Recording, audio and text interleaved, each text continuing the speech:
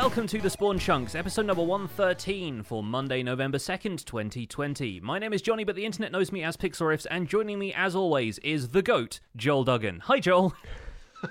I'll leave that up. I'll leave that up to the listeners at home, whether that's greatest of all time or just GOAT. There we go. I have a beard now. It's not a goatee, so I'm all GOAT. I'm 100% GOAT.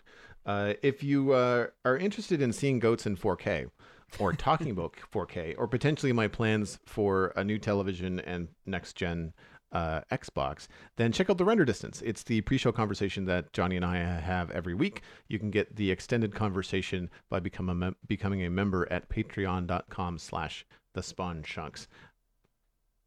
So normally this is where we log in and talk about the stuff that we've been up to in Minecraft. I really didn't get a chance to play much this weekend. The one little bit I did, I honestly spent like 90 minutes managing inventory because I'm trying to do these future big builds that are happening in the medieval realm on the Citadel, and I realized that when I went to go do something, I was out of everything. So right, yeah. I had to go refill the shulker boxes. I basically did a shopping trip, and that was the extent of my play. I haven't really had much of a chance. So what have you been up to in Minecraft? Oh, a couple of things. For a start, in Survival Guide news, I'm now up to 5,500 debris in my quest for the Netherite beacon, which leaves 404 not found. This was kind of my intention to begin with. I need 5,904 debris, as we've well documented at this point, to make a full beacon out of Netherite blocks. And I decided I was going to get the last 404 on one of my Tuesday streams, because we normally do resource gathering on Tuesdays on my Twitch channel. And so this Tuesday, the day after this podcast goes live, I will be gathering the last 404.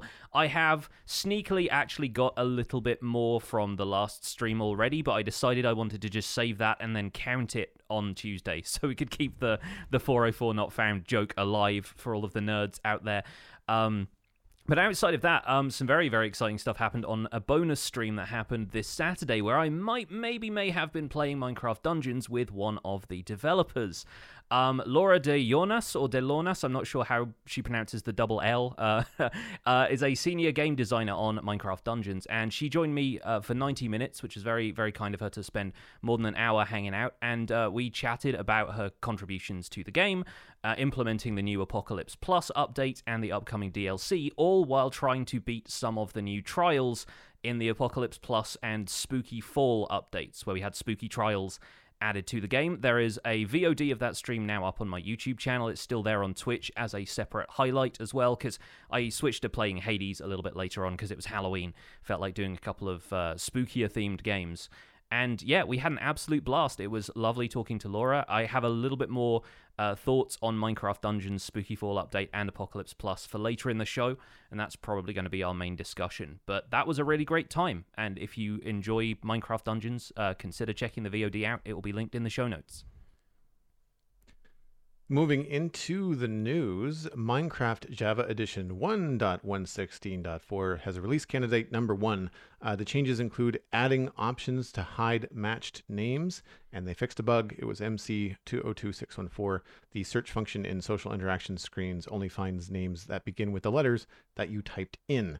To quote the post from Minecraft.net, if no further critical issues are found, we expect this version to be the full release of 1.16.4 on Thursday. That would have been October 29th. As of this recording on November 2nd, there is not yet been a full release of 1.16.4. The Ask Mojang series on YouTube from Minecraft did an all about caves and cliffs episode. In this special edition of Ask Mojang, Adrian sits down with the Caves and Cliffs team to answer some community questions about the updated the update announced at Minecraft Live in October. It's about a 26-minute watch, but we're going to break down some of the highlights in just a few minutes here. Yes, I do want to quickly follow up on the 1.16.4 release.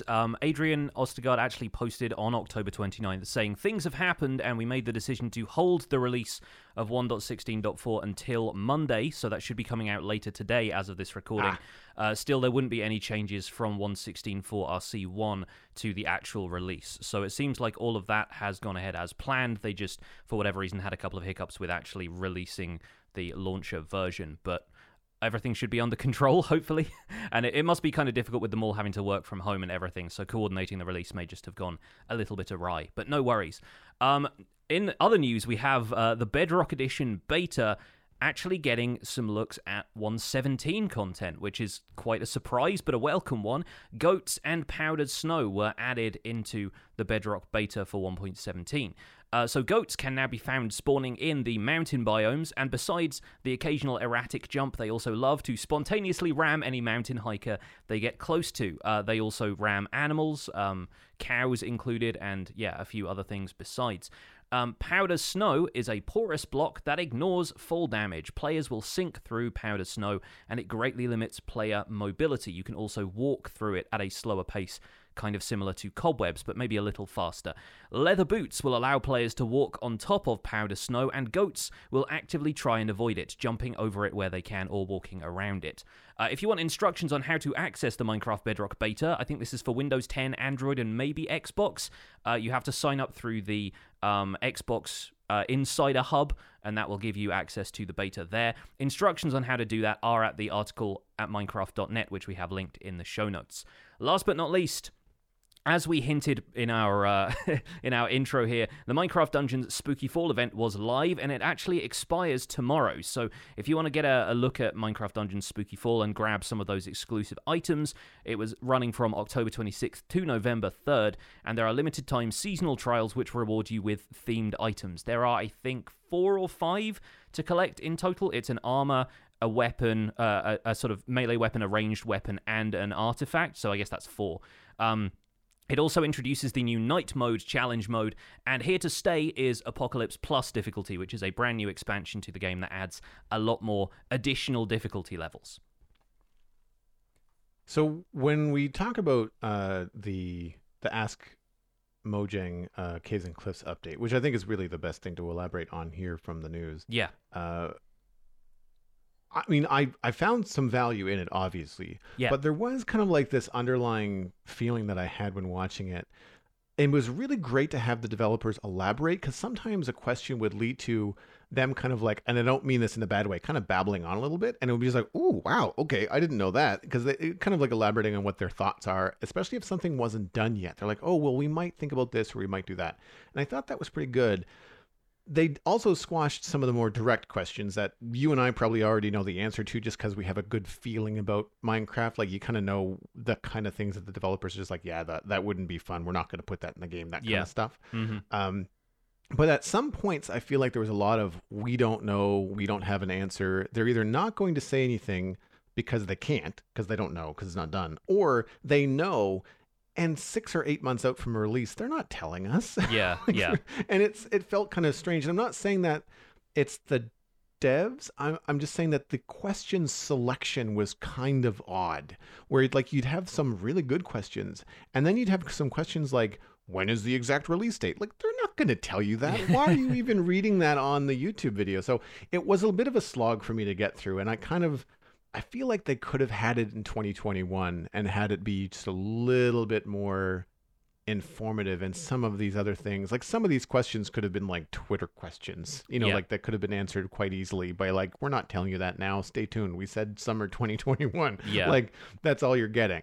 At what point ever has Mojang said the exact release date a year out? Like, they just and no developer does that, because they can't, because then they're beholden to some arbitrary date that might need to change dramatically, right? or like Cyberpunk 2077, it kind of becomes a meme where it's like infinitely delayed, or No Man's Sky, same thing, right? Exactly. I think the problem really is a balancing act between them trying to feel like they are not ignoring the community, and kind of deflect accusations of ignoring the community, when naturally right after this announcement everybody has all of these questions, right? And I feel like if they didn't say something about the release date and a potential kind of like, we still only have a ballpark figure, then people would say like, well, they didn't tell us that. And so I feel like you've really got to nip some of those questions in the bud with shows like this, even if you can't give a more precise answer. So I kind of get what they're going for, even though it is frustrating to hear them say what we expected them to say, which is, we don't know exactly yet.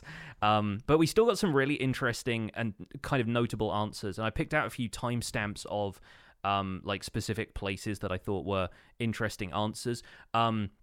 In particular, about 7 minutes 20 in, Xylephian, who I believe is making his first appearance in a Mojang video, so awesome, and Ulraf confirmed that Caves and Cliffs is only going to focus on overworld terrain, because obviously the Nether and the End are both kind of separate dimensions, and while the Nether has had updates recently, the End is still lacking updates, and they sort of talked a little bit there about what updates could happen in the End, and they actually got quite excited about the idea and shared a little bit of the thought process behind that of saying, well, the End has to kind of remain desolate. That's almost the character of the End right now, so we have to be very careful about what features we add and not just making it a sort of lush and tropical landscape almost, when part of the whole vibe of the End right now is that it's so empty.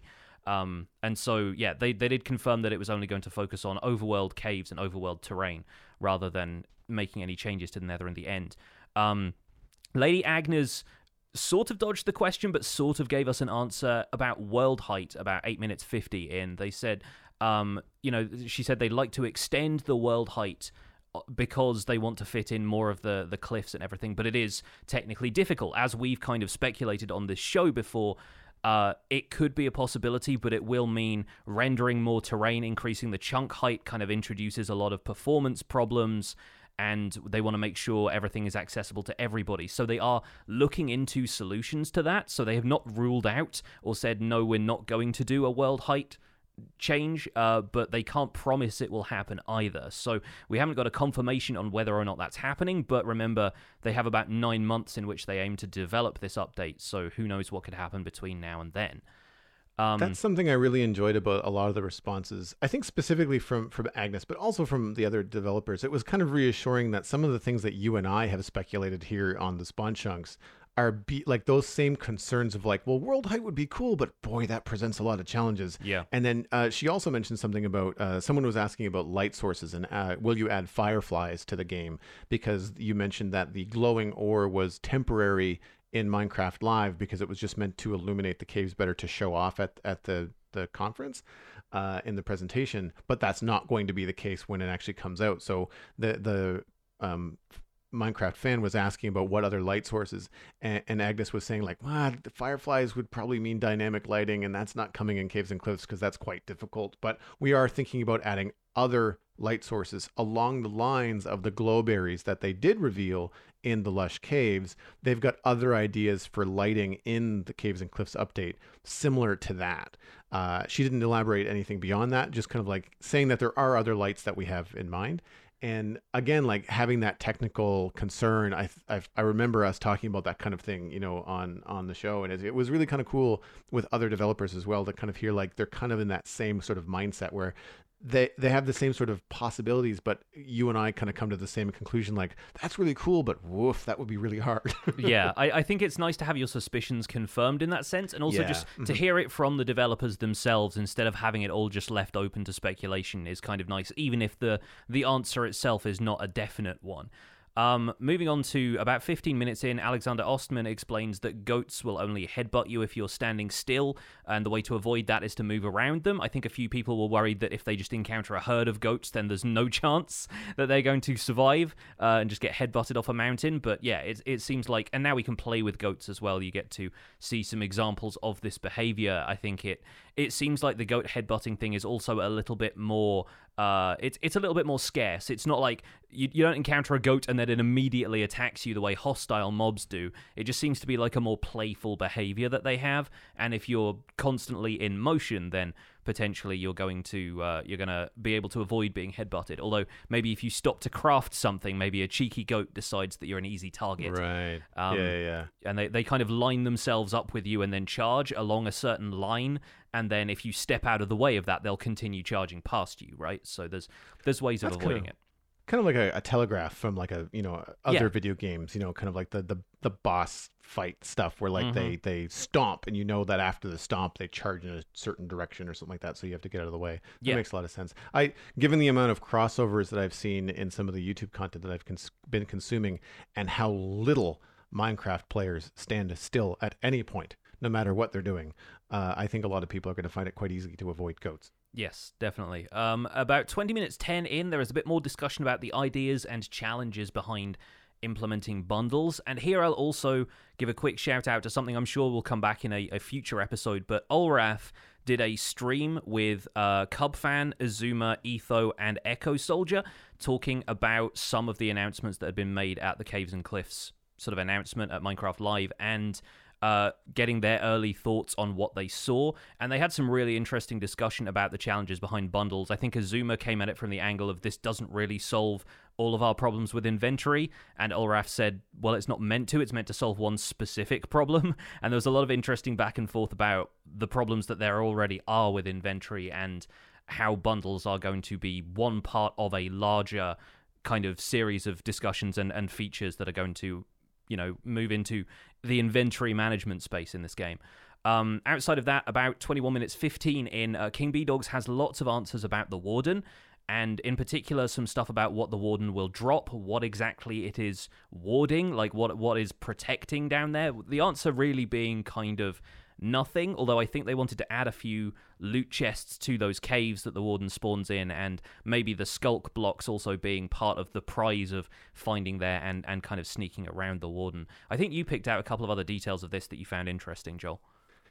Yeah, and one of the great things that you can do, and I'm surprised I didn't know this, when you're trying to get through a long YouTube video quickly, if you click on the three dots next to the system underneath the video, you can actually get a transcript. Yes. And this has a really good transcript, so you can kind of like read through to the questions that you actually want to remember hearing or get to quickly.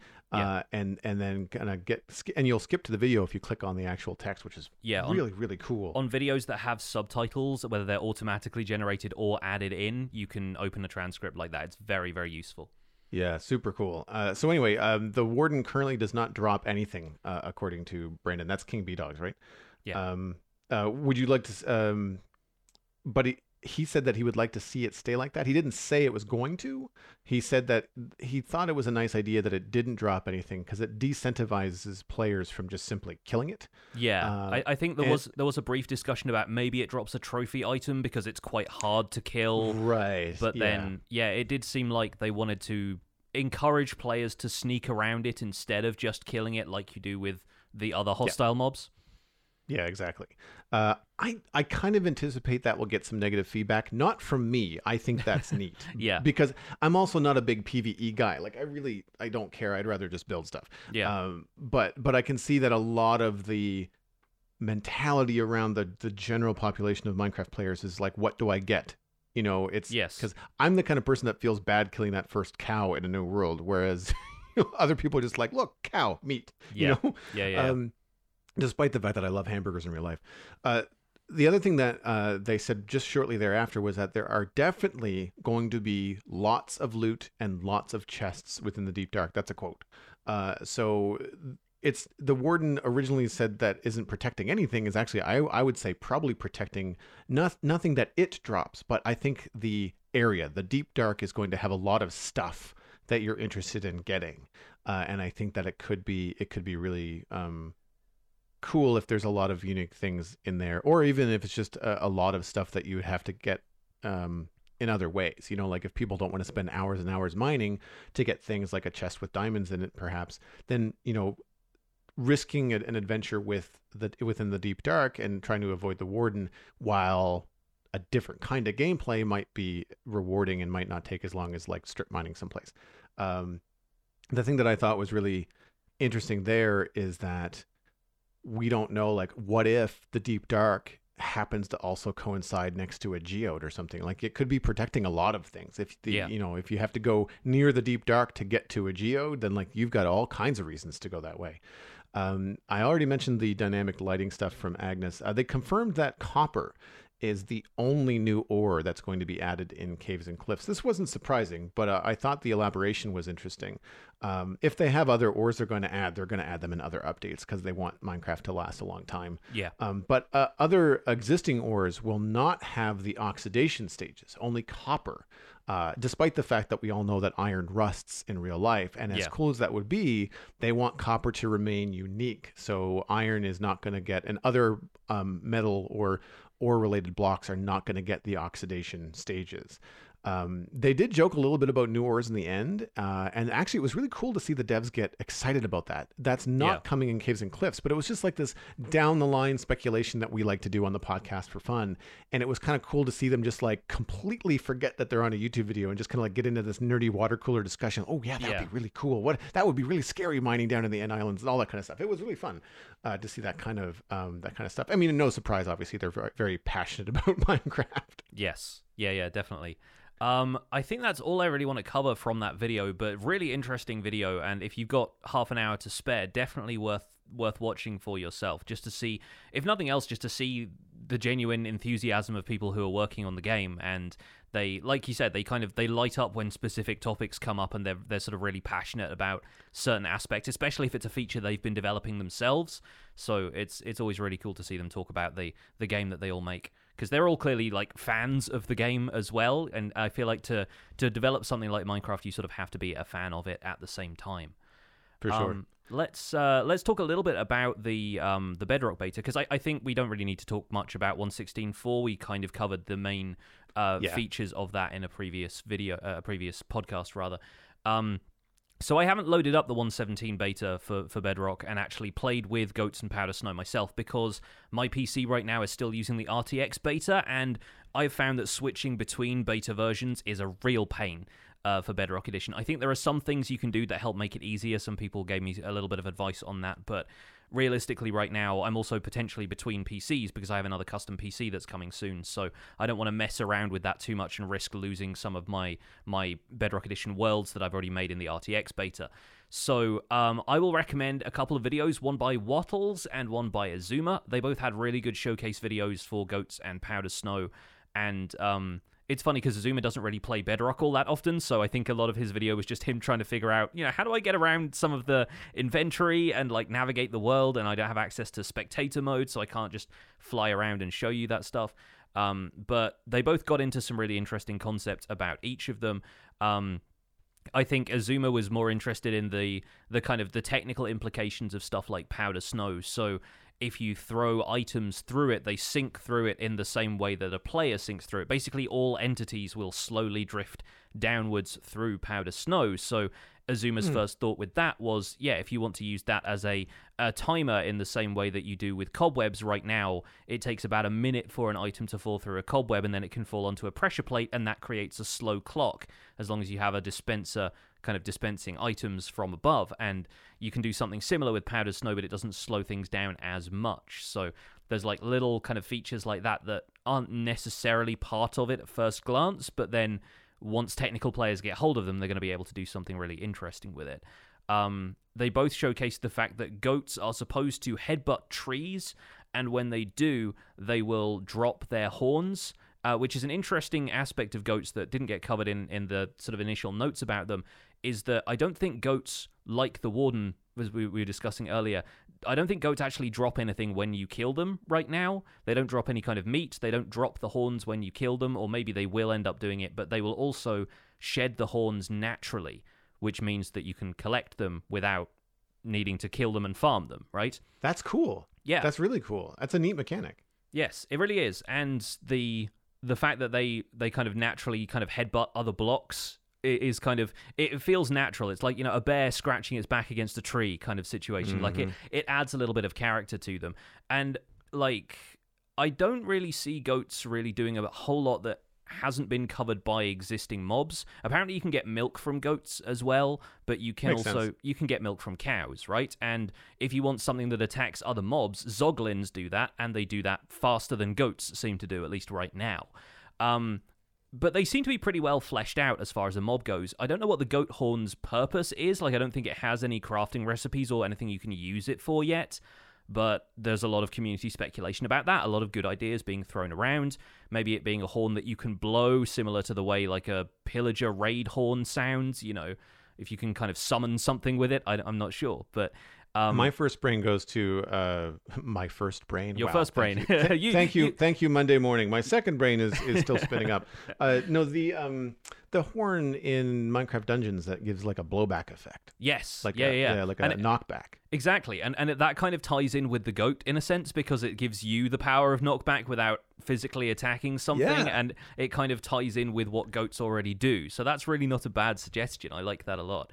And plus, if it has that fun, like, deep Viking horn noise. Yeah, the kind of the bellowing kind of horn. Yeah, no, totally. Yeah, I really like that as an idea. And so goats are kind of an interesting one in that if you find them in mountain regions, it's going to be a nice way to find milk if you want to get rid of bad omen or other potion effects. Like, that's potentially an upside to it if you can't find cows, but the goats are pretty much everywhere. Goats also, when you breed them together with wheat, they produce like a whole litter of kids. It's not just one animal the way it is with cows and sheep and so forth. It produces like 5 to 8 from what I've seen in Azuma's videos. So yeah, that you get like a lot of them at once. And while that might be a little OP for farming, if you farm them for meat, apparently you can't. Or if maybe they might end up dropping mutton because that's, similar to sheep and so forth. But yeah, really, I don't see goats necessarily being used in the way we already use passive mobs. And that's a good thing because it means they add something different to the game. Remy 0520 in our live chat actually just mentioned that maybe it's used as another bucket. I don't know if it's needed in the tech tree, but like having a bucket that you don't have to use iron for could be really interesting, especially in implementations and things like Skyblock.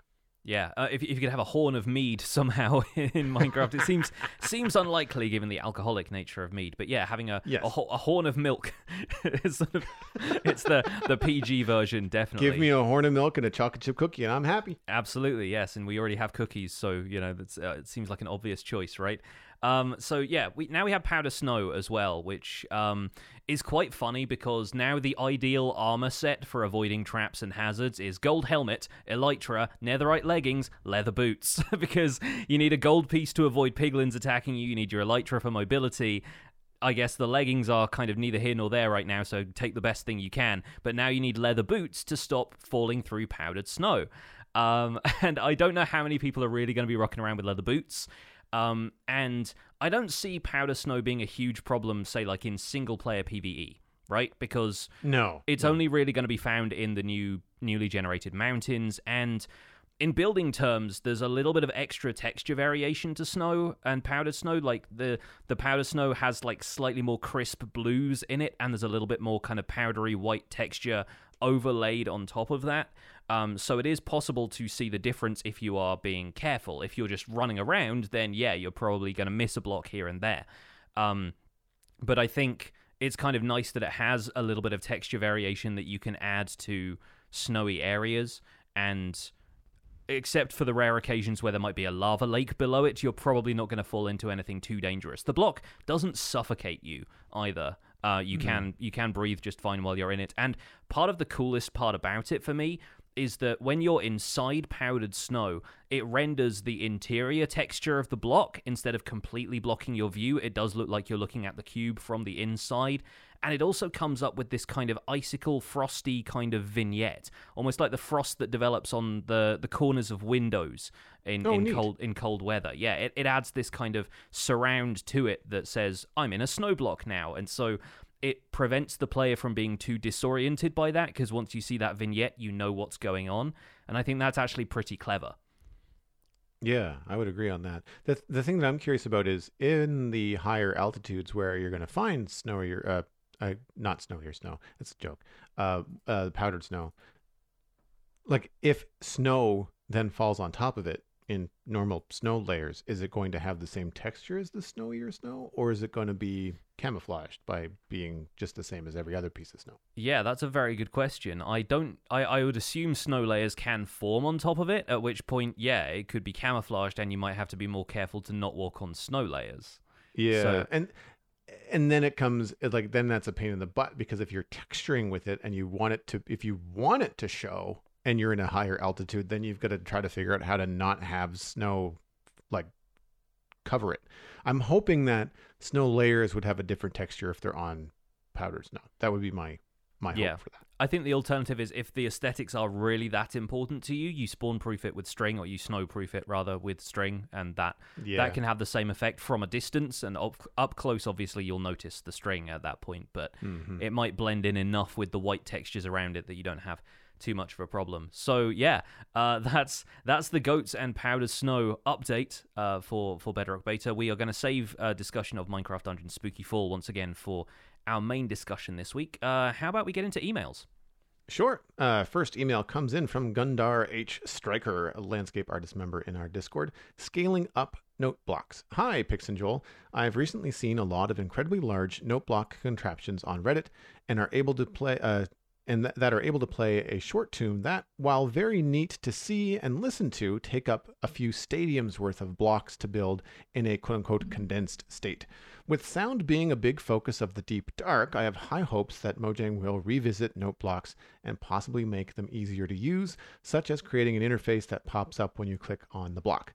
Rather than going through the notes one by one, you can simply choose which note you want the block to play right off the bat. It would be really cool, I think, as well, if it was possible to somehow record your musical creations onto discs, which would give the old jukebox a refreshed use.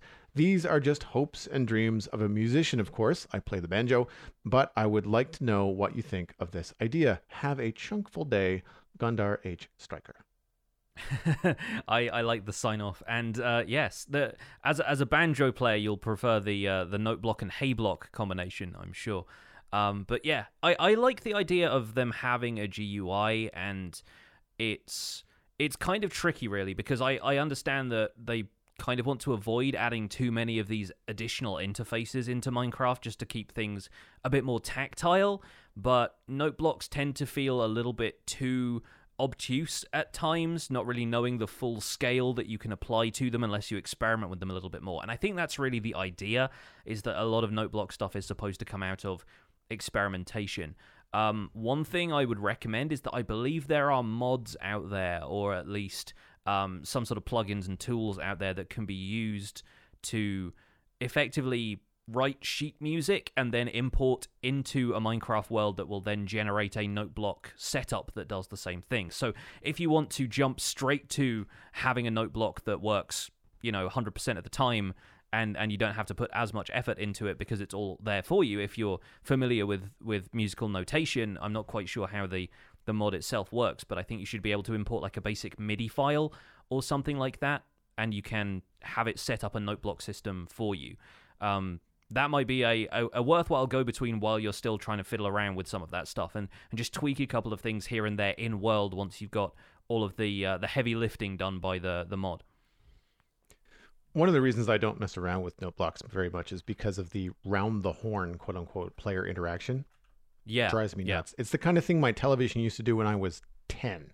Okay, like we're past this in most other forms of technology, so I do find it really frustrating, and I think that a new GUI could be both something that would greatly improve the player interaction, but also useful and educational. Like, what if it was a piano keyboard, and kids that aren't musical would be learning while they're playing Minecraft where the notes are on the keys, and what an octave looks like and all that kind of stuff. And so I think that could be, it would open up, I think, some really interesting things for people that are into music and want to do more with note blocks in the game, without having to deal with the vanilla version of the current interaction with the tool. They did all kinds of UI changes to all the new profession blocks with the villagers. I don't see any reason why the note block couldn't get an update. I think that would be a boon. I actually, now that it's been mentioned, because I do play on Fabric now for performance issues on the Citadel, I've been using things like Zero's Minimap and the very useful Shulker Box tooltip, which does nothing but allow you to peek inside of a Shulker Box without putting it down. And I think something like that for note blocks would be great. If I'm going to go look for a Fabric mod that doesn't really affect, like, again, it's not something that affects how other players would deal with the game. Like, I'm not really getting new blocks or having new abilities in Minecraft. It would just be a different UI for me so that I could lay out, note blocks really in a better way. Like, say if I wanted to build a church in the medieval realm and have a very specific tune play when the bells rang in the church. Like that would be really cool to be able to do that and not have it take 40 hours. With any sound in Minecraft, I think it's 15 blocks is the limit, I think. But I think with skulk sensors, it would be really neat because of their focus on sound if they somehow interacted in a different way with note blocks. I don't know what that looks like. It's a question for you, I guess. Like, what could that be? Like, what do you think would be an interesting way that note blocks could interact with skulk sensors differently than other sounds in the game? Well, you can make a pretty easy redstone clock with them, is what I was thinking of immediately. Is like the skulk sensor outputs a redstone signal. The redstone signal triggers the note block. The note block makes a sound. The sound triggers the skulk sensor. The skulk sensor emits a redstone signal, and you have that infinite loop going already. Yeah, I don't know. It might be interesting if certain note block sounds maybe enable or disable it. Like if saying like an 8-bit sound where you get an emerald block underneath a note block is just too harsh for the skulk sensor and it shuts down for a minute or two. And I wonder if that could almost be used defensively against people who have skulk sensor contraptions or something like that. I don't know. I'm kind of reaching for a few ideas here, but there could be some interesting ways of interacting with them. Or if like a bass note is something that's actually too low for the skulk sensor to hear. Maybe they have like a specific frequency response. Thinking again back to my kind of music production days of like which microphones you would choose to use based on what was better for miking up a kick drum or a bass drum, like a snare or cymbals. You want to have different kind of frequency ranges for your microphones, and it'd be interesting if skulk sensors couldn't hear sounds below a certain pitch or above a certain pitch even. So that could be an interesting way of having them interact in some ways. My two thoughts are range, which would be probably technically difficult. Like if you could have a skulk sensor read a note block from say 30 blocks away instead of the normal 15 or whatever the normal range is. That technically on the underside of Minecraft might not be possible. But the other thing I was thinking of is that note blocks, there's a way to have a note block not make a sound, right? Like if there's nothing underneath it, then it won't actually make any kind of sound. I think if there's nothing underneath it, it reverts to just a basic piano sound. If you put blocks on top of it, it doesn't make a sound. Ah, that's what it is, right. So I was thinking that in some of these skulk sensor contraptions that people are ultimately going to make, it's going to get kind of annoying if you're always hearing trapdoors you could use note blocks to make more aesthetically sounding contraptions, but if you don't want them to be noisy or if you want them to be less noisy, then if skulk sensors could still detect note block activation without a player hearing the sound, sort of like it's too, to go on your frequency idea, it's too low of a frequency for the player to hear, but the skulk sensor hears it just fine. Yeah. And thus you would get silent, wireless redstone, which might be appealing for some players. Ultrasonic note blocks kind of thing. There you go. That's an interesting one. Briefly before we move on to the next email, Note Block Studio is the program I was thinking of. It's actually an external program from Minecraft. It was created originally by somebody who goes by Stuff by David. The last update to that was 2018, but somebody has continued it in an open source form, which you can find at opennbs.org. And Open Noteblock Studio is the name of it. It seems to have been updated fairly recently. The last changelog here is from 2020, and that seems to be back in July, as far as I can tell. I couldn't tell which way around the date format was. We actually had a great discussion about date format in the live chat before we started the show. But yeah, there are loads of improvements to this. It seems to be relatively up-to-date with some of the more recent versions of Minecraft code, so importing stuff into Minecraft in Noteblock form is going to be easy enough to do. So maybe play around if you're interested in expanding your experience with note blocks in the game. Moving on, the next email comes from Raybelay, which the subject is research before a build. Hi, Jonny and Joel. One of the things I genuinely enjoy about the Spawn Chunks is how you both have been how open you both have been about how you have to work continuously at finding inspiration and how sometimes it can be a struggle, especially in late game worlds. I appreciate the good advice and it's really kept me going playing this game we love. I'm not a combat player, and I wouldn't know a redstone comparator from a hole in the wall. I like cave exploring, but for the love of Pete, if I have one more creeper skydive on top of my head, I will scream. I deeply enjoy the beauty of a good build, but I have terrible taste. I'm getting better, and I'm working hard at it, but seriously, Yeesh. It took me a long time to figure out what kind of player I actually am. For me, the juice in playing Minecraft was the hours spent doing research for my builds, such as watching documentaries on Stone Age architecture or listening to lecture podcasts about the ruins of Pompeii, and then applying what I've learned to my builds. I'm a rabbit hole Minecrafter.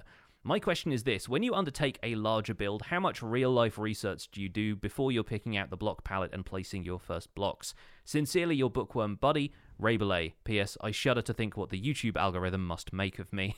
And I kind of agree. Like, the range of stuff you end up looking up when you go down one of these rabbit holes, does tend to throw some of your YouTube suggestions into sharp, some very weird changes. So what I recommend is just using the subscription feed all the time. I have the subscription feed bookmarked instead of the homepage on YouTube, so I don't tend to see most of the weird stuff it would probably throw at me.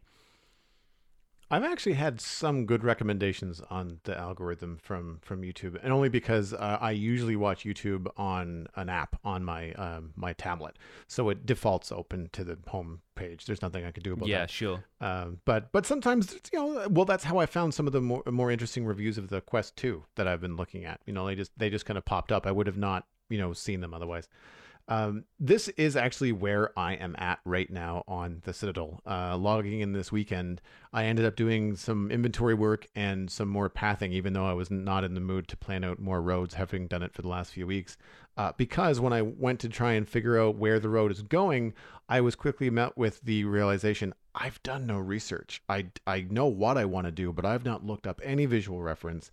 I wasn't feeling super creative to do something from scratch because I'm now in this medieval realm where, surprise, surprise, I actually haven't built a lot in this style in Minecraft. A lot of what I've been doing has been more modern or more redstone farm or just things that don't matter. Like they're fun, decorative, and they have a style of their own, but they're not really trying to specifically be, medieval or futuristic or whatever.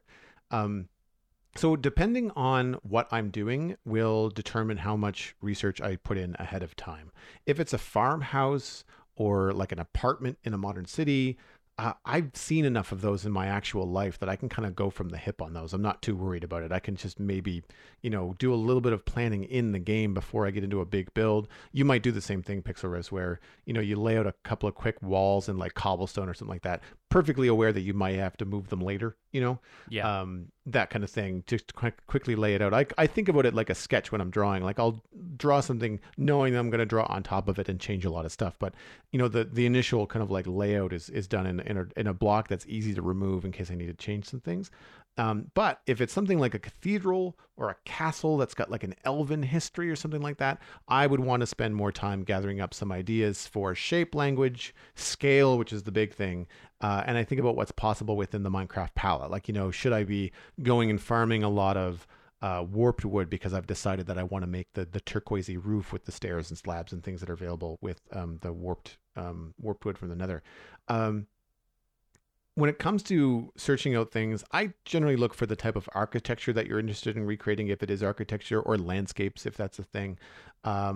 I try to look on easy platforms when I'm not at the computer, things like Instagram when I'm like sipping morning coffee, or Pinterest I find very, very helpful. Something friend of the show, Whip, has mentioned many, many times is trying to start keeping an organized Pinterest board of like references and things. And I forget about Pinterest a lot of the time. I go to Google image search and I get frustrated and I go, wait a minute, I've got a whole Pinterest board about stuff like this. I should really just go back to that. When I'm trying to figure out like what I want to build next, I should just scroll through my Pinterest page and go, oh, wait a minute, that's a really cool water wheel house. And all of a sudden I could be in a mood to make like a water mill for a wheat farm or something that I've built. I've mentioned this on the show before. Lego and Lego Ideas, the websites, are great sources of inspiration for builds. And they're easier to translate because they're already kind of blocky. It's not a one-to-one because the proportions of Lego blocks are different than Minecraft blocks, but you can kind of get a really decent idea, especially because a lot of Lego builds are minifig scale. So if you think of the minifig as player scale in Minecraft, then you can really kind of judge like about where you want to do certain things. And if you're trying to build in player scale, that does really help quite a bit. I tend not to look up specific Minecraft builds. Like I don't go looking through, say, like mythical sausage builds on Instagram if I'm trying to find inspiration, because I will end up more than likely lifting, Yeah. either on purpose or accidentally, some things that I don't want to do it, because some of my enjoyment of Minecraft is figuring out how to take like a concept painting from some like video games or a movie and translate that into Minecraft. That's part of the fun for me. But if I do get really stuck, especially when it's scale, which I mentioned earlier, because I don't have a lot of time to play Minecraft, I don't want to get 30 hours into something and realizing that I've made the wrong scale, and then I either have to accept it and be grumpy, or I have to start over. And I'd rather look up a couple of things, like, maybe revisit, Vastin, and, take a look at some of Fixit's builds and see how he built those cathedrals. How wide were the doors? How big was that big stained glass window? Just to kind of give myself a bit of a hint, just so I'm not so far off base that I can't make it work in the long run. But that's kind of where I go when it comes to research. It really depends on how much I get into. And I happen to be an artist, so I can also get into some concept art. I've done a couple of streams before where I've been actually doing some painting that'll eventually be Minecraft builds. I just needed to flesh it out in my brain first, and so that's an advantage that I have. But most of the time, I'd say it's not a ton, but I definitely want to do some research, especially if it's something that I'm not familiar with. Yeah, I like to do like more like research to get a vibe of something rather than individual structures. Like if I'm working on something that's like a modern city, then I'll look up modern city buildings, not necessarily to get an idea of like, okay, I want to translate that directly into Minecraft, or I want to kind of copy the foundation of these buildings, look into kind of blueprints and stuff like that. It's more just about the general atmosphere of something, because I find that especially when you're working on a smaller scale, like you were saying, Joel, it's so difficult to translate things one for one. Like as soon as the real world has, fine detail down to the blade of grass, then you kind of lose perspective on how you can translate that into Minecraft, where everything is a meter by meter block. So you end up finding, single structures usually have to be quite large, because then, like you said, you're looking at shape, you're looking at scale, and you don't need to worry too much about whether it's going to fit into the small niche you have carved out in your medieval village to do a build as detailed as all that, right? So, yeah, I tend to look for general atmosphere kind of inspiration, looking for concept art for, fantasy stuff. You're looking at how towns are composed, and more often than not, those things fill in for me, not the structures themselves, but the spaces in between. Because looking at building a medieval town on a flat plain, I pretty soon realized that all of the medieval concept art I was seeing had bridges and stuff connecting houses and archways that went under stuff, and otherwise I would have just ended up building a row of houses on a flat landscape, and it really wouldn't have felt as dynamic and lived in as a city that had a little bit more infrastructure and more winding pathways and stuff that went under and over things. And I think that's what looking up stuff online really helps me with, is getting a feel for the overall shape of an area, if not the individual buildings in themselves. And I'm quite prideful and stubborn when it comes to that stuff, especially, and I like a lot of the effort to have come from my own creative brain. And since I'm not a traditional artist like Joel is, I tend to struggle with that side of things a little bit more, but that's also what gives me the most satisfaction at the end of the day. If I've come up with something from my own brain that was an artistic effort I couldn't have conceived of in any other medium, then that's what makes me really happy to be playing Minecraft. And that's part of the satisfaction too. It's like finishing a jigsaw puzzle, Exactly, or solving a maze. Yeah, like you've got challenges in the block palettes and the colors, and trying to figure out how to make it work on a specific scale. And I think it's a really good point too about puzzling through stuff when you're in the game. And that is, when you're playing, you're also moving around in the world. And if you start to realize, man, this is a real pain in the butt to get from here to there. Wait a minute, I should just connect these with a walkway or a pedway or a door or alley or something. And that just adds more breathability and life to the build from a player perspective. That's what I'm trying to do with the medieval areas, that I'm trying not to think about it from like way up above so much as I'm thinking about it like, what does it look and feel like when I'm on the ground, and trying to gauge, the path of the player's eye and stuff like that. Yeah, when you're looking at perspective down a street, what do you see at the end of the street is kind of an important concept. And using negative space, so you walk past an alleyway that could just be a space between two buildings, but if you walk further down, then there is like a little courtyard, and there's lots of different houses branching off that, and some of them are different heights, and maybe there's a gate that leads through to somewhere else, and like those are the rabbit holes I go down. It's not so much research in terms of outside of Minecraft, it's what can I do in Minecraft that leads you off down an undiscovered path. So yeah, that's the way I approach it, but everyone is different. Everybody has a different approach to Minecraft, and that's one of the things that makes this such a great game to discuss every week. For this week's discussion topic, though, we want to talk about Minecraft Dungeons, and I'm going to give a little report on the Spooky Fall event, because, Joel, I don't think you've really dipped back into Minecraft Dungeons since, right? No, I haven't, and it's not that I don't want to, it's a matter of time versus ability. Yeah, so Minecraft Dungeons is really hard now, is the way I want to start this. It's not going to be hard for people who are still playing through default and adventure difficulty, which is the first difficulty that you get to have, and you don't get to access adventure difficulty until you've beaten default, and then after you've beaten adventure difficulty, you get to access apocalypse difficulty, which in itself, as you're playing through the main game, is not super difficult, right? But now they've added Apocalypse Plus, and the Spooky Trials are kind of an extension of that. It also bleeds into daily trials a little bit as well. And I'll preface this by saying that obviously my playstyle is not the way everyone plays. I started the character that I think of as my main character, avoiding using any weapons whatsoever. This was the Barefist Steve playthrough, where I tried to beat the default game without weapons.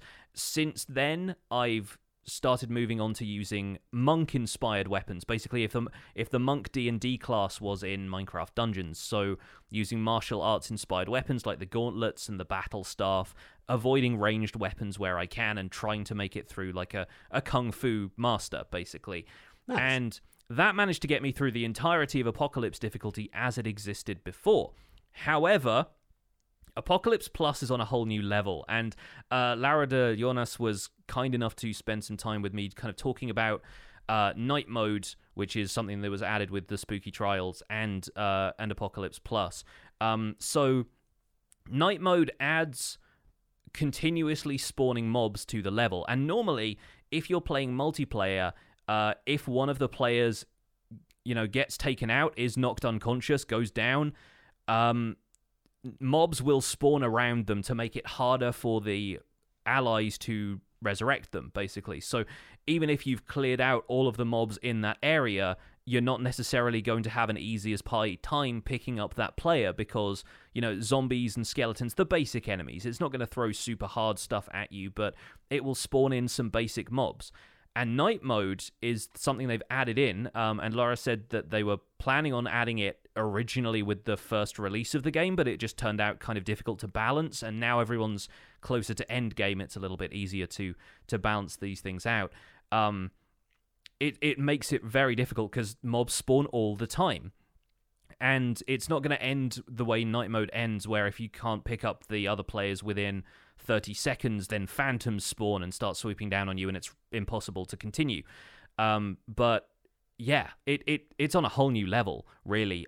If you play like I do, you also find yourself progressing through levels much slower, because the way I typically play Minecraft Dungeons, I like to go through and clear the entire map. Like, any of the mobs that are generated with the map, I take them out, because I want to get all of the loot I can and maybe get some extra emeralds and that kind of stuff. And obviously with night mode, you can't do that because they're constantly respawning.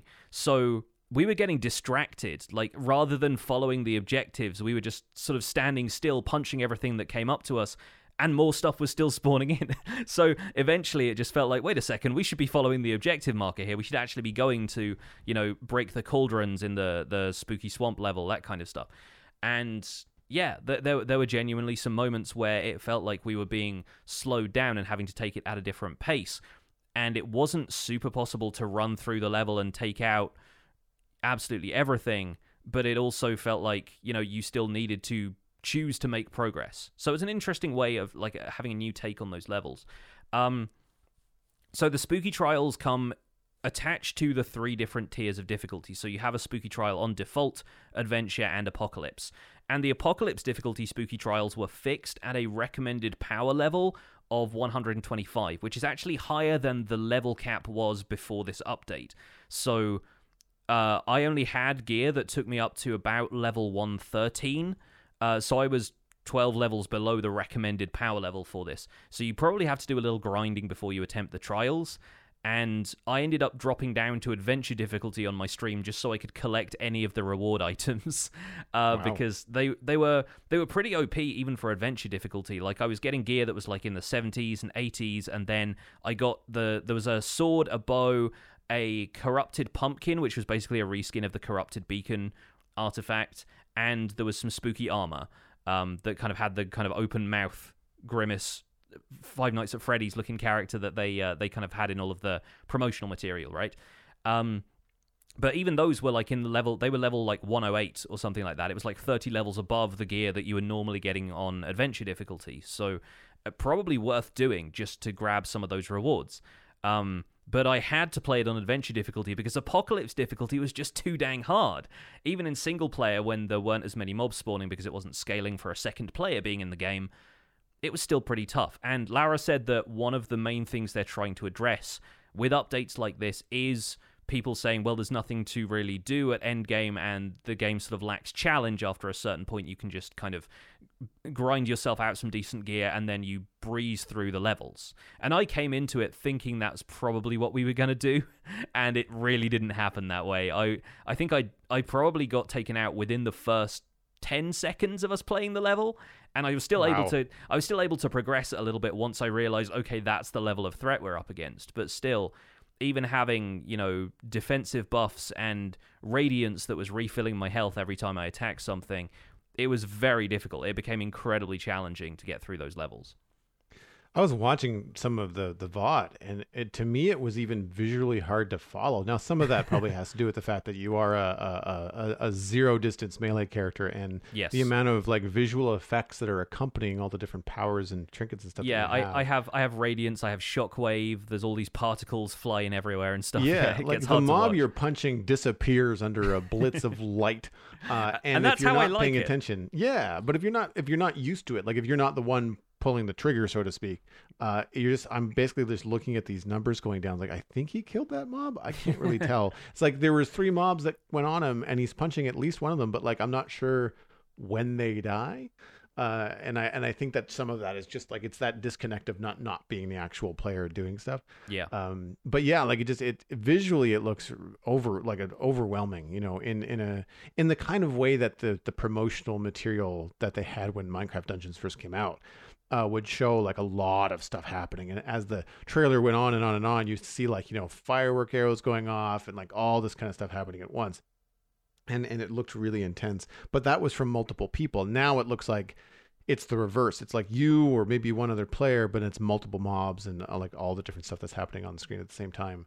I thought night mode was going to be like reduced visibility. I didn't think it was going to be like linked to more mobs. It makes sense. I mean, it makes sense now that I know that. But when I read night mode, I thought, oh, maybe you can't see past, halfway to the edge of the screen, or like, so you can't necessarily see what's coming and prepare for it. Like that. There's kind a bit stuff. more like fog of war kind of thing. Yeah. No, it turned into effectively like a spooky reskin of those levels as well. Like there's a vignette that comes up when night falls when you lose a player in multiplayer, and it was basically that the entire time. So it added some real atmosphere to the levels, even though the levels have bags of atmosphere already. Yeah, really though. So that was cool.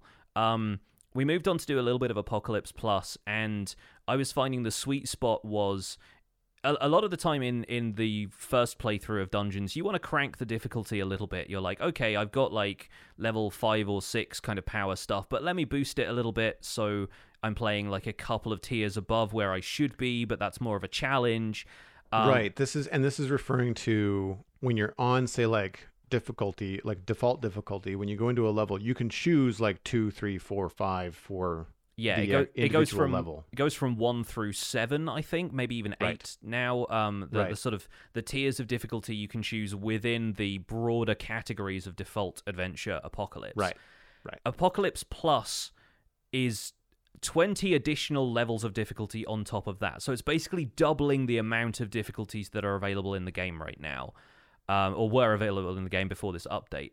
So every tier of that basically enhances it, so it's almost like another level of difficulty. I was playing, I think, comfortably on Apocalypse 3, but there are between 1 and 20 on those. So you end up having like an additional 20 levels of challenge, and obviously the loot that you're getting scales up as you play through it. But here's an example of modifiers for an Apocalypse level daily trial, which once again the recommended power for that was 125.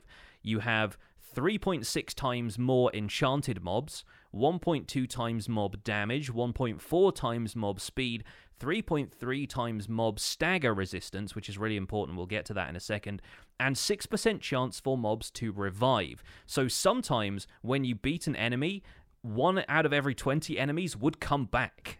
They would just respawn and be there without night mode even being in the picture, right? But stagger resistance is a really important one, and staggering is a concept that occurs in other games, but basically it's when a mob gets affected by whatever you're doing, you attack it, and it plays this animation of it kind of reeling from the attack, and that animation cancels out any attacking it was doing for itself, right? And this was one of the ways I used to get through my early Barefist Steve playthroughs, was relying on the fact that, okay, if I'm punching these things fast enough, they can't attack me back because they remain staggered. They kind of get stun-locked into this cycle of not really being able to attack you. And with additional mob stagger resistance, basically you're hitting them, but they're still able to hit you back all the time, and that becomes increasingly difficult to deal with for somebody like me who kind of relies on overpowering stuff before it has a chance to fight back. That, in addition to mobs doing more damage, being faster, and more of them being enchanted, makes that incredibly difficult. And they have said publicly that they expect Apocalypse 20 to be nearly unplayable, and that's just like the new set of goalposts they wanted to put out there for people who really didn't think the game had enough difficulty to it on release. Right. So basically, the people that were complaining about this game it's too easy. You know, you're not offering enough content. And exactly, baby game. Mojang said, "Hold my beer." Exactly. Yeah, more or less. Hold my horn of milk. Yeah. Hold my. So one of the toughest combat experiences I had in this entire thing, and once again, we're talking Apocalypse 3 here. Like, this is 3 levels into. So just so I'm clear, Apocalypse 3 or Apocalypse plus 3? Well, yeah, that's the thing. Like, the Apocalypse difficulty has its own 7 tiers for like the regular levels, and now there are 20 levels on top of that. So we're talking Apocalypse plus 3, I guess. The terminology is just something that I kind of went, okay, it's. We consider Apocalypse as a thing on its own, and then Apocalypse Plus, I just add the numbers on top. Right. So the point that I'm bringing this up because I feel like they maybe should have called it something other than Apocalypse Plus. I feel like they could have Mayhem or I don't know. I feel something like else. It's kind of hard to escalate things beyond Apocalypse. So I get the nomenclature there being a little bit difficult to pass from the original thing and into the new expansion. But yeah, so I'll keep saying Apocalypse plus 3. One of the toughest combat experiences I had in that was a witch, which had the gravity enchantment, and people might be familiar with Gravity Pulse, which pulls players towards a mob. So like if a creeper has Gravity Pulse, for example, as it tries to explode, it's also going to try and pull you in towards it so it explodes in your face. Right. Gravity pulls you into an attack, and that's fine if it's, say, like a Vindicator swinging an axe at you with gravity, because then you get pulled in towards the Vindicator. It's basically the same thing. But since witches throw projectiles, they throw potions, and a sort of poison cloud comes out of those. If that has gravity, you get pulled back into this potion cloud, and basically you're stuck in a harming potion that you can't escape from. And as a melee-only player, I had no way to avoid that, because then I couldn't shoot the witch from range, because I don't do that. And so that was my kryptonite. That was the thing that took me out every single time. And I basically had to rely on certain randomized combinations of enchantments not coming up to be able to make it through the levels. And so it adds a certain level of replayability for the levels, in that you want to make sure that with a certain build, you don't encounter certain enemies. You try and avoid stuff a little bit more instead of head-on fighting everything. You can play a bit more tactically that way.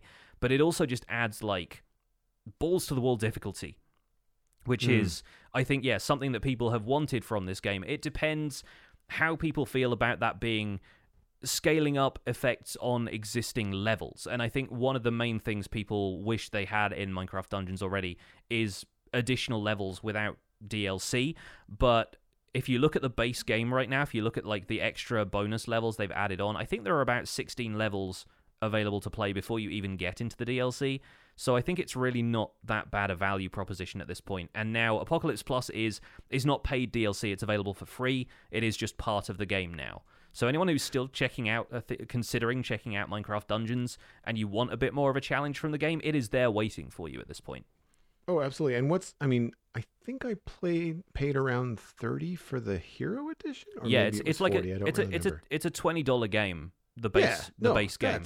Considering that some new titles are coming out that are $60 to $70, I think at 20 or even 30 for the addition of all the levels, that is one heck of a value. I think Minecraft Dungeons still suffers from comparison to Minecraft, which I think I've mentioned this before, but like Minecraft is basically the best value for money game you will ever buy as far as like the time you can put in and the infinite replayability it has, but we can't go around comparing every game to Minecraft, even if it is a Minecraft spin-off game, like it's not going to provide the same experience. So I think it was great. And to go into a little bit more stuff Laura was saying, because I feel like I'm not really spending time unpacking some of the stuff she was talking about.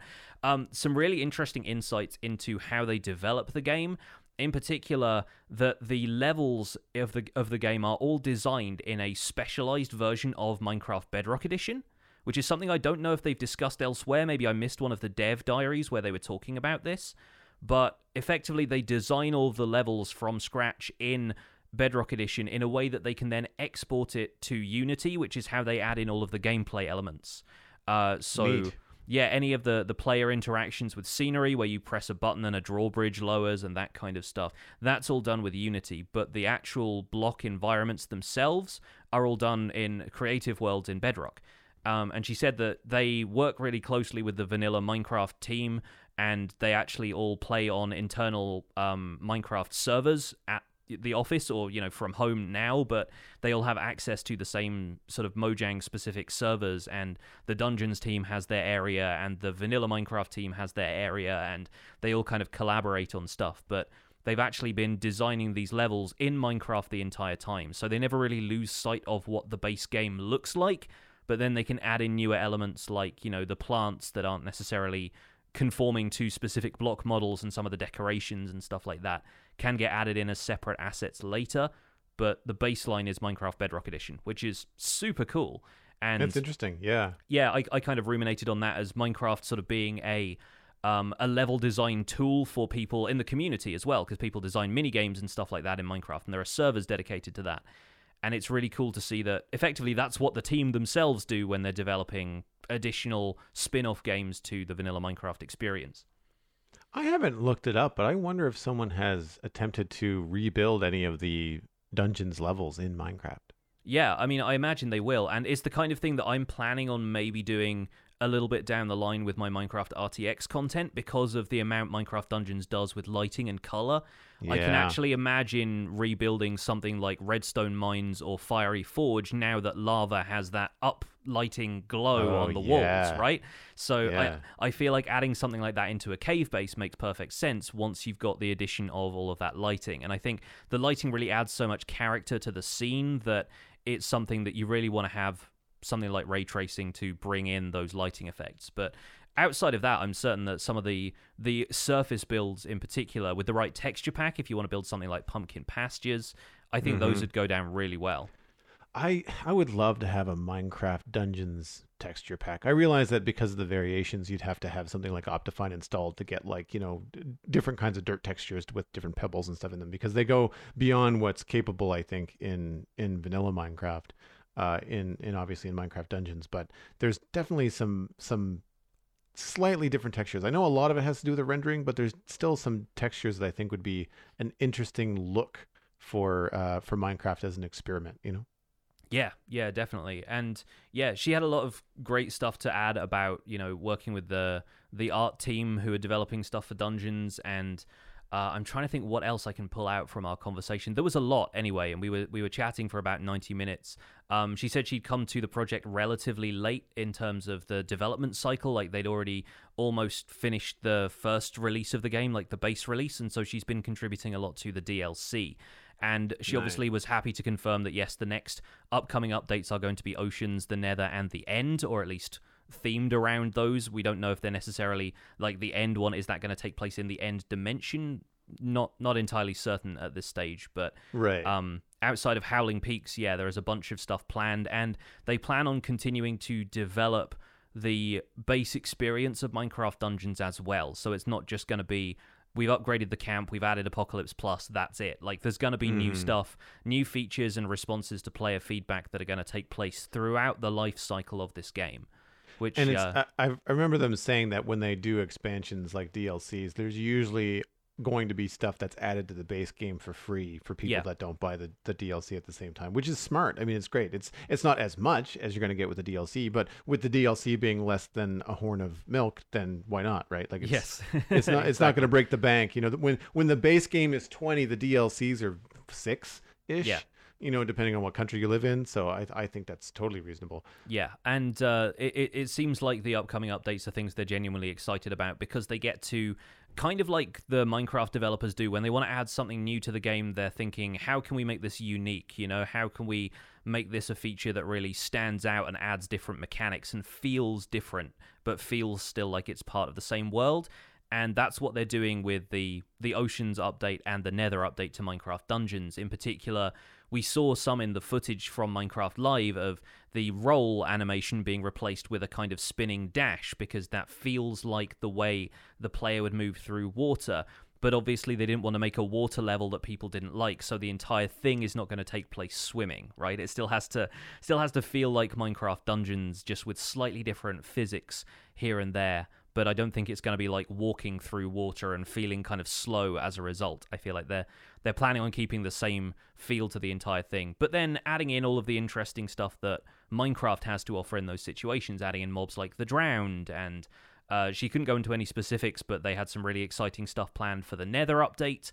It had been developed concurrently with the 1.16 update, so they had all of the assets and all of the additional elements that have been added to the Nether, so there's a chance for us to see biomes decorated like warped forests, for striders to maybe make an appearance. You know, this is all, you know, my ideas kind of pulling stuff out of what we know from the Nether update now, but I think it could be really interesting to see what they end up doing with that. I think riding a strider, you know, to get across certain lava rivers, like, you can't cross them, you know, similar to like jumping off of a cliff in Minecraft Dungeons now. Like, you can't get across the lava without dying unless you have to jump on a strider, kind of like Frogger, you know? Yeah, at the very least, having striders as a summonable pet would be really nice, even though they don't really attack anything in you know, in core Minecraft, but imagining having like a strider that maybe like headbutts some stuff. They're kind of like buffs the player. It could be defensive. Yeah, exactly. They're kind of like Minecraft's Goombas in a way. And so I feel like I never thought of that. Yeah, and I feel like whenever Mario has done anything with like Goombas being able to attack stuff or hold things, it's always just kind of like held in the mouth or like on top of the head or something. So having a battle strider would be pretty fun. One other thing before we wrap up this conversation, just a really nice note from my chat with Laura, because I was asking kind of what her preferred playstyle is, because of course my playstyle is melee only, and there are lots of different ways to play the game. And she responded saying, I really prefer just like the stupidest items. Like, she's really happy whenever they add stuff to the game that's like the most bizarre out there, like you wouldn't expect it in a million years kind of thing. The example she gave was enchanted grass, which is a new accessory, like a new artifact that they've given for beating the secret level, which lets you summon one of 3 different sheep at random, and it adds an attack, defense, or I think speed aura to your character. And you don't know which sheep you're going to get, but like enchanted grass just seems like such a weird concept that it really appealed to her. So I really like that approach of just picking the wackiest stuff Minecraft Dungeons has to offer, and that's what you end up playing with, because sometimes those things turn out to be the best weapons. I had a bow like that. I think it was either on our combo playthrough or maybe another time. But basically, whenever I shot the bow, it made some really weird, like, sproing thing, and the arrow made like a weird, like, spiral animation, and it was just it did just as much damage as anything else. I was like, well, I'm going to use this because it's more fun. Yes, I think it's called the Pink Scoundrel or something as well. Something like that. Yeah, it was bright pink too. They've all got names like that. It's super great. Well, folks, we'd love to hear from you, of course, if you've been playing the Minecraft Dungeons Spooky Fall update and what you think of that and Apocalypse Plus or any of the other stuff we've talked about on today's show. But that's going to be it for another episode of The Spawn Chunks. You can find more information about the show and links to some of the stuff we've talked about today at thespawnchunks.com. The music for the show was composed by me, and The Spawn Chunks is proud as ever to be a listener-supported podcast. If you get some value out of the show, why not consider putting some value back in? You can visit patreon.com/thespawnchunks to join our community, where pledging at any level gets you an invite to our patrons-only Discord chat and gets us closer to our upcoming milestone goals of having a monthly Minecraft audio hangout in Discord where we just chat with our patrons about what they've been doing in Minecraft lately. We currently have 213 patrons, which is down from last week as Patreon does its monthly shuffle, but special thanks should go out to our content engineers, General Patton 82, Greener Canuck, JD Williamson, and Yitz for your support on this episode. In case we didn't mention it before, you can email the show at spawnchunkmail@gmail.com. And of course, spread the word by sharing the podcast with your friends. It's the easiest way to support the show. You can find us at the Spawn Chunks on Twitter and Instagram, but personal recommendations are by far the best way to support the podcast. Just poke a friend in the arm from a safe distance and tell them about the Spawn Chunks and where they can go to listen. Where is that, you might ask? You can subscribe for free on iTunes, Google Podcasts, Spotify, YouTube, really wherever you get your podcasts. The RSS feed is linked on the SpawnChunks.com, and the patron-only RSS feed is on the Patreon page. That is where you can listen to the render distance, the extended version of the podcast. My name is Johnny, but online I go by Pixel Riffs. You can find most of what I do at youtube.com/pixelriffs, where I attempt to make sense of this crazy and wonderful game in a series called the Minecraft Survival Guide. I also stream 3 days a week on Twitch. Reminder that tomorrow, Tuesday, November 3rd, I will be finishing, hopefully, gathering enough ancient debris to build a full netherite beacon in the Survival Guide world. I'm also the voice of the unofficial Hermitcraft recap, which you can find through a quick YouTube search. And aside from that, I'm at Pixel Riffs on both Twitter and Instagram. Joel, where can people find you online? Everything I do online, including my illustration and design portfolio, is at joelduggan.com. If you're interested in hiring me, just drop me a line through the site. The Citadel Cafe is a podcast I do about sci-fi and fantasy entertainment. That's at thecitadelcafe.com. Ryan Murphy joined me last week. We talked about all of the details of Xbox Series X, PlayStation 5, and the coming titles for next-gen consoles. So if you're on the fence about that kind of stuff, check out thecitadelcafe.com. And of course, you can follow me at Joel Duggan on social media and twitch.tv/Joel Duggan, where I am playing Minecraft and Borderlands 3 at the moment. Thanks for visiting the Spawn Chunks. The world outside is infinite and is still a little spooky.